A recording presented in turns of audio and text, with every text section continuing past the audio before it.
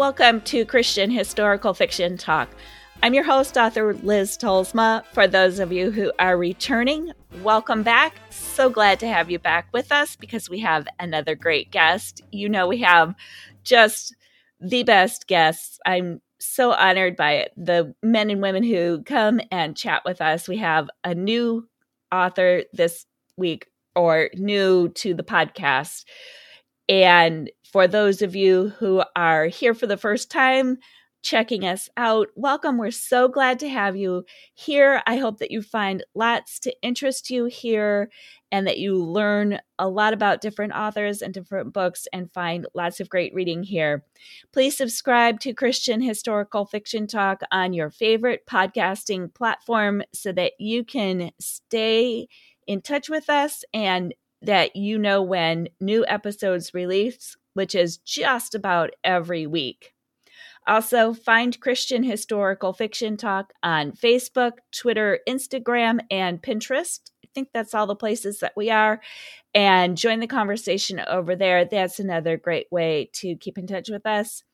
Finally, if you would take a minute and hop on over to my website, liztolsma.com, and click on one of the more recent podcasts, you'll find information about my Patreon over there. And for just a small amount of money, you can help to support us, even if it's just one time or if it's ongoing. Lots of great perks that you get for that. And I would love to have you be a part of Christian Historical Fiction Talk over there, and that you would support this ministry.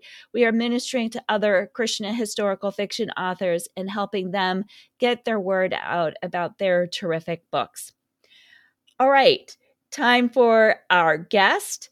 And as I mentioned, she is a first-time guest here on the podcast. I love talking to new people and getting to chat with new authors, learning about them and what makes them tick and what interests them. And it's so interesting because I very often find out we have a lot in common. And I found that with Kimberly Duffy, who is our guest this week. And you'll hear us talking about that in the interview. And we had a great conversation even before we pressed play. So it's a lot of fun to get to chat with her. And so please help me to welcome Kimberly Duffy to the podcast this week. And she is here to talk about her new novel, The Weight of Air. Welcome to the show today, Kimberly. It is so good to have you with us. Thanks for having me. I'm excited to be here. I am so excited about talking to you. But before we get into your book, The Weight of Air, can you just tell the listeners a little bit about yourself? Sure. I was going to say I'm a stay-at-home mom, but I'm not a stay-at-home mom anymore. I'm a work-from-home mom. I've been a stay-at-home mom for over 18 years. I'm a mom of 4. I homeschool. I've been married for 23 years. And I live in Southern Ohio, but I am from New York. So when people say, "Where are you from?" I say New York because you can't take it out of me. But I love history and travel and cooking and books and God, not in that order. That all sounds great. We were talking before we got started here. We have a lot in common. And I was going to ask you before we started because I heard the New York in you. My parents are from New Jersey, and so I can pick that up in a second. I knew you were not originally from Ohio. It comes up sometimes in conversation. Most of my accent's pretty mellow now. So I've been in Ohio so long, but every once in a while you hear a word. Yeah. So your new book is The Weight of Air, which the title got me right away. And then I started reading the book and I was really hooked. So why don't you just tell the listeners a little bit about The Weight of Air? Sure. I can't take credit for the title. That had nothing to do. I'm so bad at titles. They never use any of them. So that was all my editor. But it is a great title. The Weight of Air is about a circus strongwoman named Mabel McGinnis, who, before the book starts, her father has just died. And she was raised in the circus and she did a show with him. They had kind of a father-daughter act. He was a strong man. And she finds herself unable to continue working without his presence. She's leaned on him her entire life. She has a lot of insecurity about her ability to keep working. And she is just beset by such awful stage fright. So she ends up losing her job and discovering that the mother she thought had died when she was a child actually left her and her father and moved to New York. So she decides that she's going to go search for her mother since discovering this. And the book starts in France, I think, I can't remember. There's so many places in the beginning of the book. But somewhere in Europe in the beginning. And then there's some scenes set in Italy. And then her and her friend Jake, who is a really good friend of her father's, he's an acrobat with the circus, they head across the ocean to New York to look for her mother. And this is such a unique, different idea. And I just said this a couple of weeks ago when I interviewed Elizabeth Camden for her book. You have a unique vocation for especially your heroine. And I love books that have heroines with unique vocations. Where did the idea for writing a book about a circus strong woman ever come from? I think the reason why most of my heroines have unique vocations, I think it's because I've been at home my entire adult life. Like I've been a stay-at-home mom. And so I think it's just kind of like living vicariously through them, like all these interesting things that I never got to do. I'm going to make my characters do it.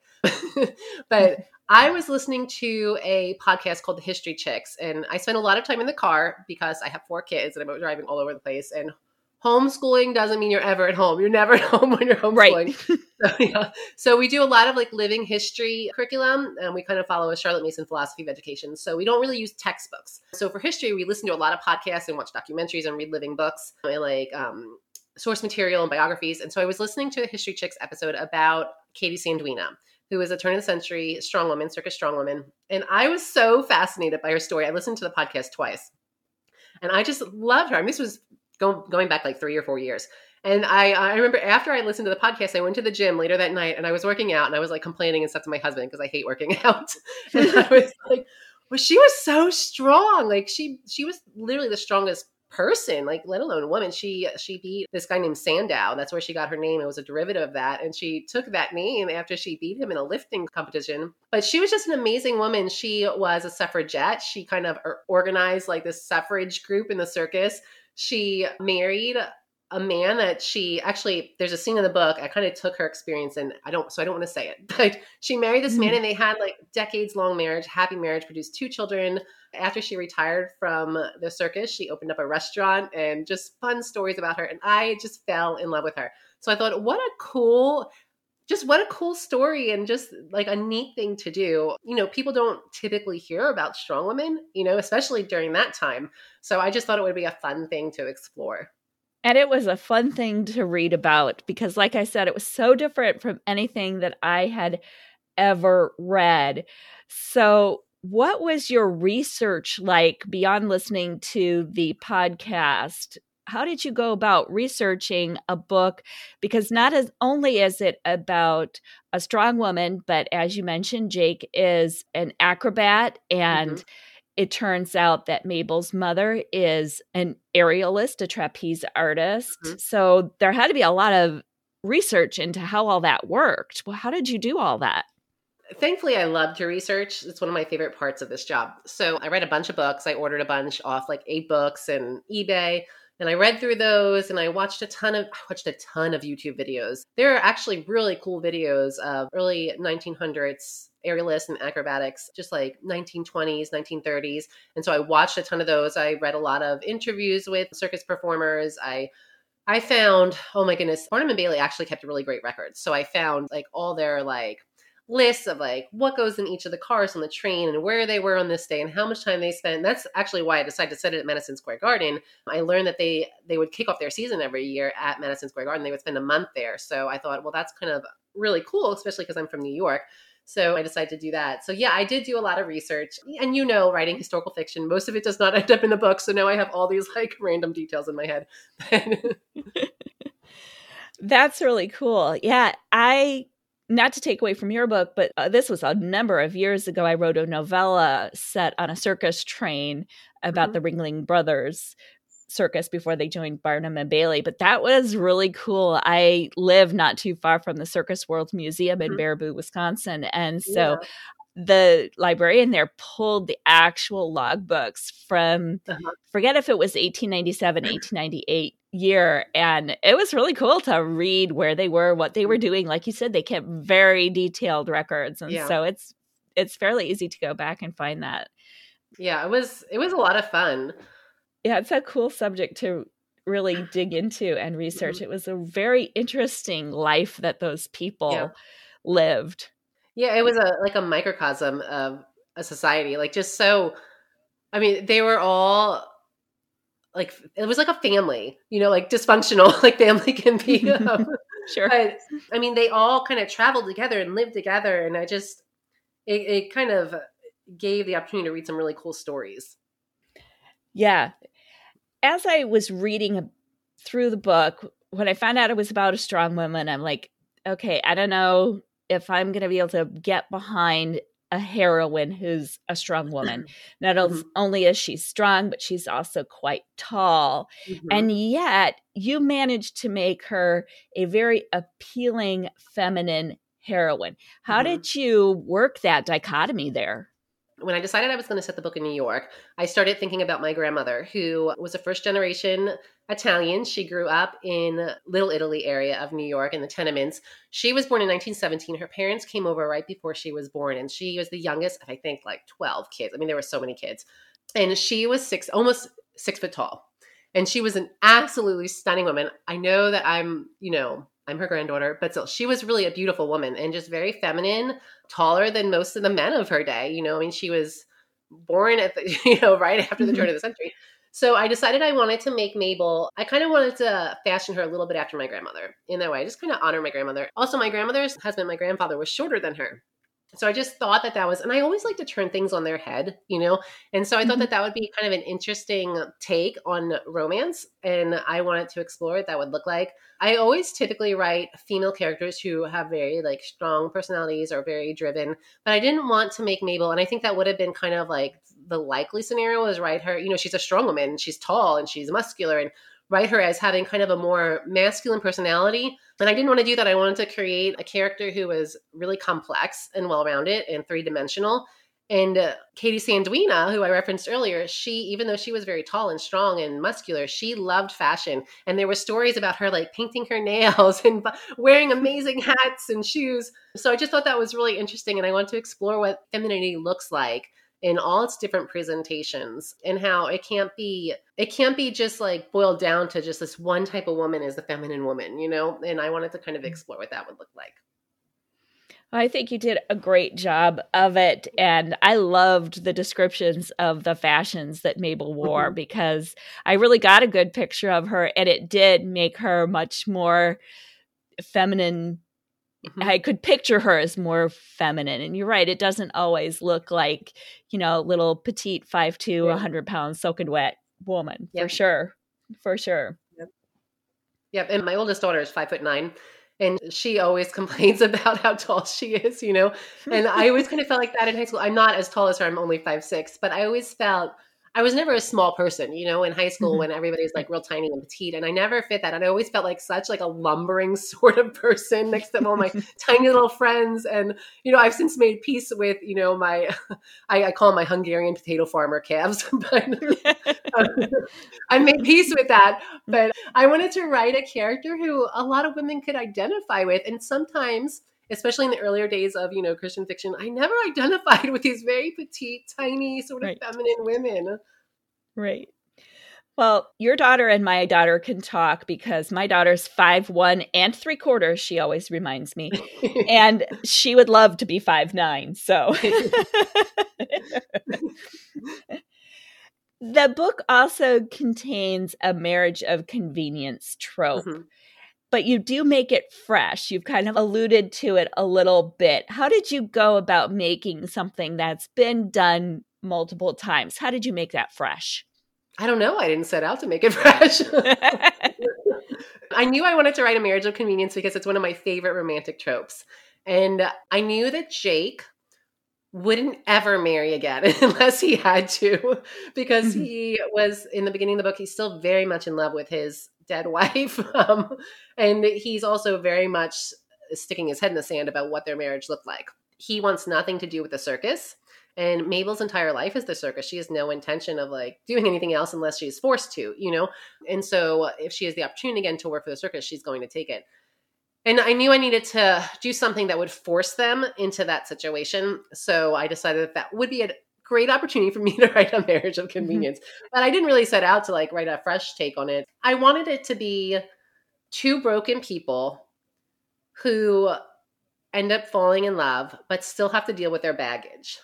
And you also, along with A Marriage of Convenience, you deal with a lot of tough topics.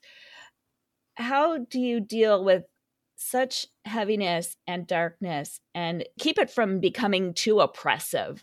I read a book a few years ago that was very popular. It was not a Christian fiction book, but it was General Market. And I read it, and the writing was so beautiful, and I was just absorbed. I mean, I read it. It was a very long book. I read it in less than 2 days, and I read till like 3 a.m. both nights. It was so good. And it had, there were heavier topics and themes. And I got to the end, and I was like, never again will I read this author. This is the most hopeless book I've ever read in my life. And I'm still thinking about that book like, oh my goodness, it was so hopeless. And I hate that. I hate books that end with hopelessness, And so I don't write lighthearted books. So if you're looking for a lighthearted book, you probably should not pick up mine. But I do write books that I feel as though tell the stories of women, of people who live in a broken world. And our stories aren't always easy and beautiful and lovely and straightforward, But as a Christian, I believe that they always have hope. And that's what I try to do in my books. Even though my characters are dealing with some really heavy things and hard things, there's always hope in there. And most of my books, All But a Tapestry Light, they don't really have heavy faith themes. Like the faith arc, they're a little more subtle. Mm-hmm.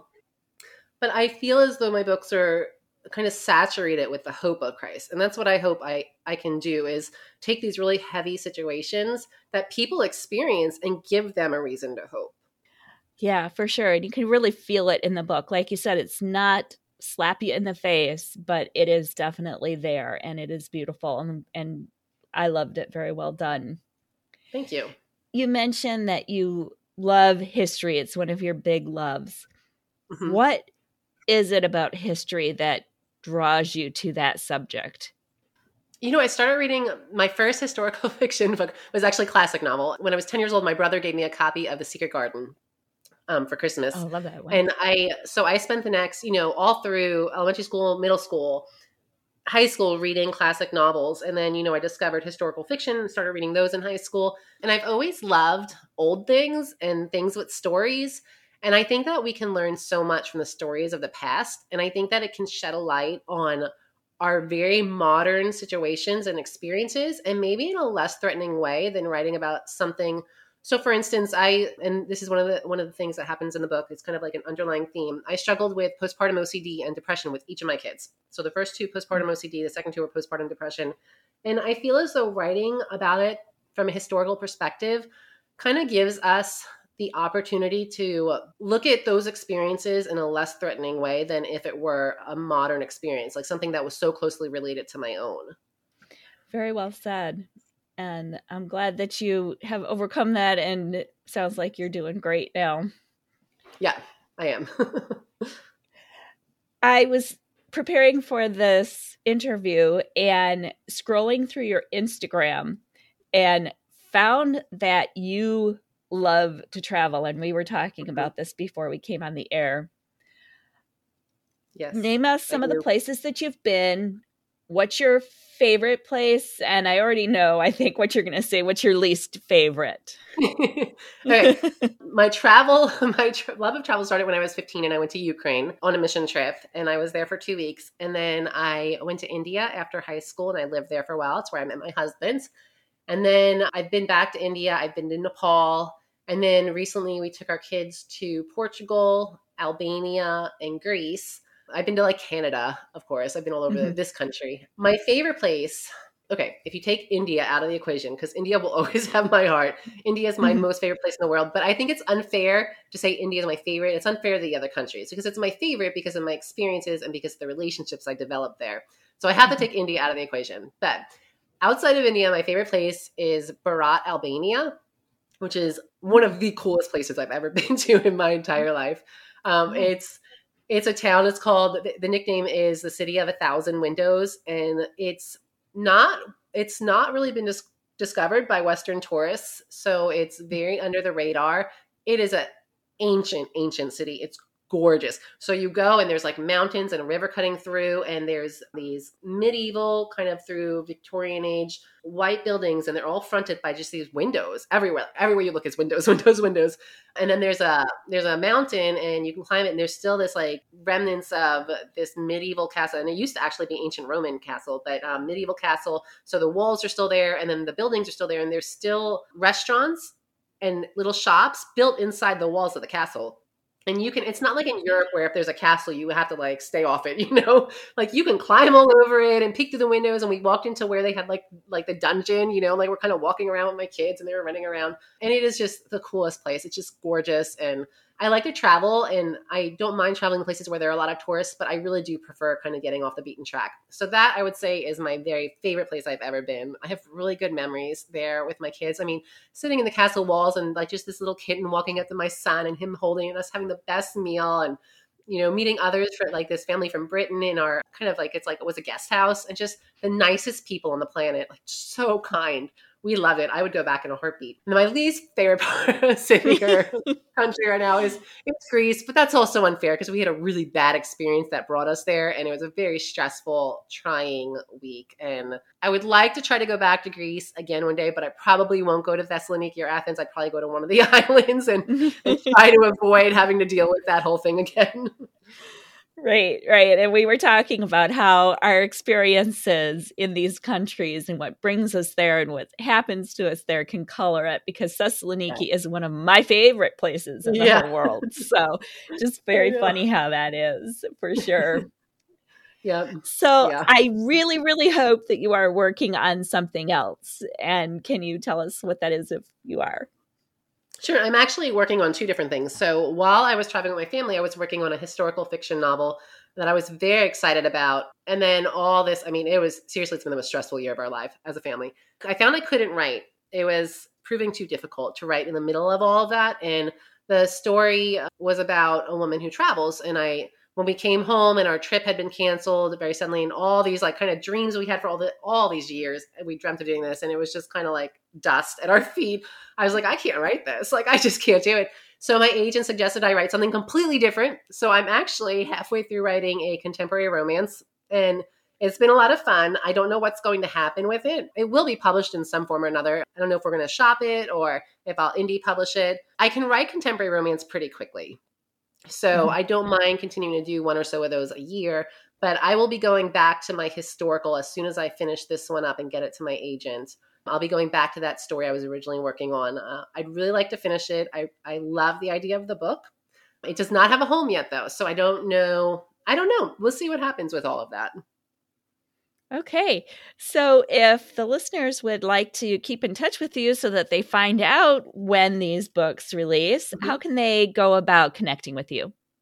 My newsletter subscribers hear everything first. So you can find my newsletter sign up on my website. It's www.kimberlyduffy.com. And then I'm pretty active on Instagram. So you can find me on Facebook, but I'm not super active there. I just feed my Instagram over to my Facebook, but I'm pretty active on Facebook. I love getting emails and messages from readers. So if you've liked any of my books, shoot me a message. And yeah, I'm over there pretty much every day. Oh, it's author Kimberly Duffy. Well, Kimberly, it has been wonderful getting to know you and to chat with you and to talk about The Weight of Air. And we just want to thank you for taking time out from your day and spending a little bit of it with us. Thanks for having me. It's been a joy. Well, I hope that you enjoyed that episode as much as I did. I had so much fun talking to Kimberly, and we talked a lot about traveling and what are some fun places to go and how much fun it is to travel off the beaten path. So I would suggest following her on Instagram. If you do nothing else, sign up for her newsletter, but also follow her on Instagram. She has some great pictures and you can keep up with all of her travels. She, Lord willing, has a great trip planned for April that you're going to want to keep up with her. And so check that out. You can find links to her website on the show notes, which are on my website, liztolsma.com. So you can sign up for her newsletter, find all the links to her social media that way. Also, you will find out more about her. You will find out more about The Weight of Air, and there will also be a link there for you to be able to purchase The Weight of Air. So hop on over there and check that out. Next week, we have a returning guest, and I think this is like her third time here as well. We are starting our third year, getting into our third year of podcasting. So some of these guests are actually returning like for the third time, which is kind of cool. This is Jill Eileen Smith, and I always love talking to her. Her books are fabulous. She's a biblical fiction author, and she is out with a new one called Daughter of Eden. And I'm really looking forward to having her on. So please be sure to join us next week for our chat with Jill Eileen Smith about the Daughter of Eden. Thank you so much for your loyal support of Christian Historical Fiction Talk. I could not do any of this without you. Be sure to tell your friends and family about the podcast. If they love books, this is a great place for them to listen to their favorite authors and to get to meet new ones like Kimberly Duffy. I hope that you all have a terrific week, and we will see you next time.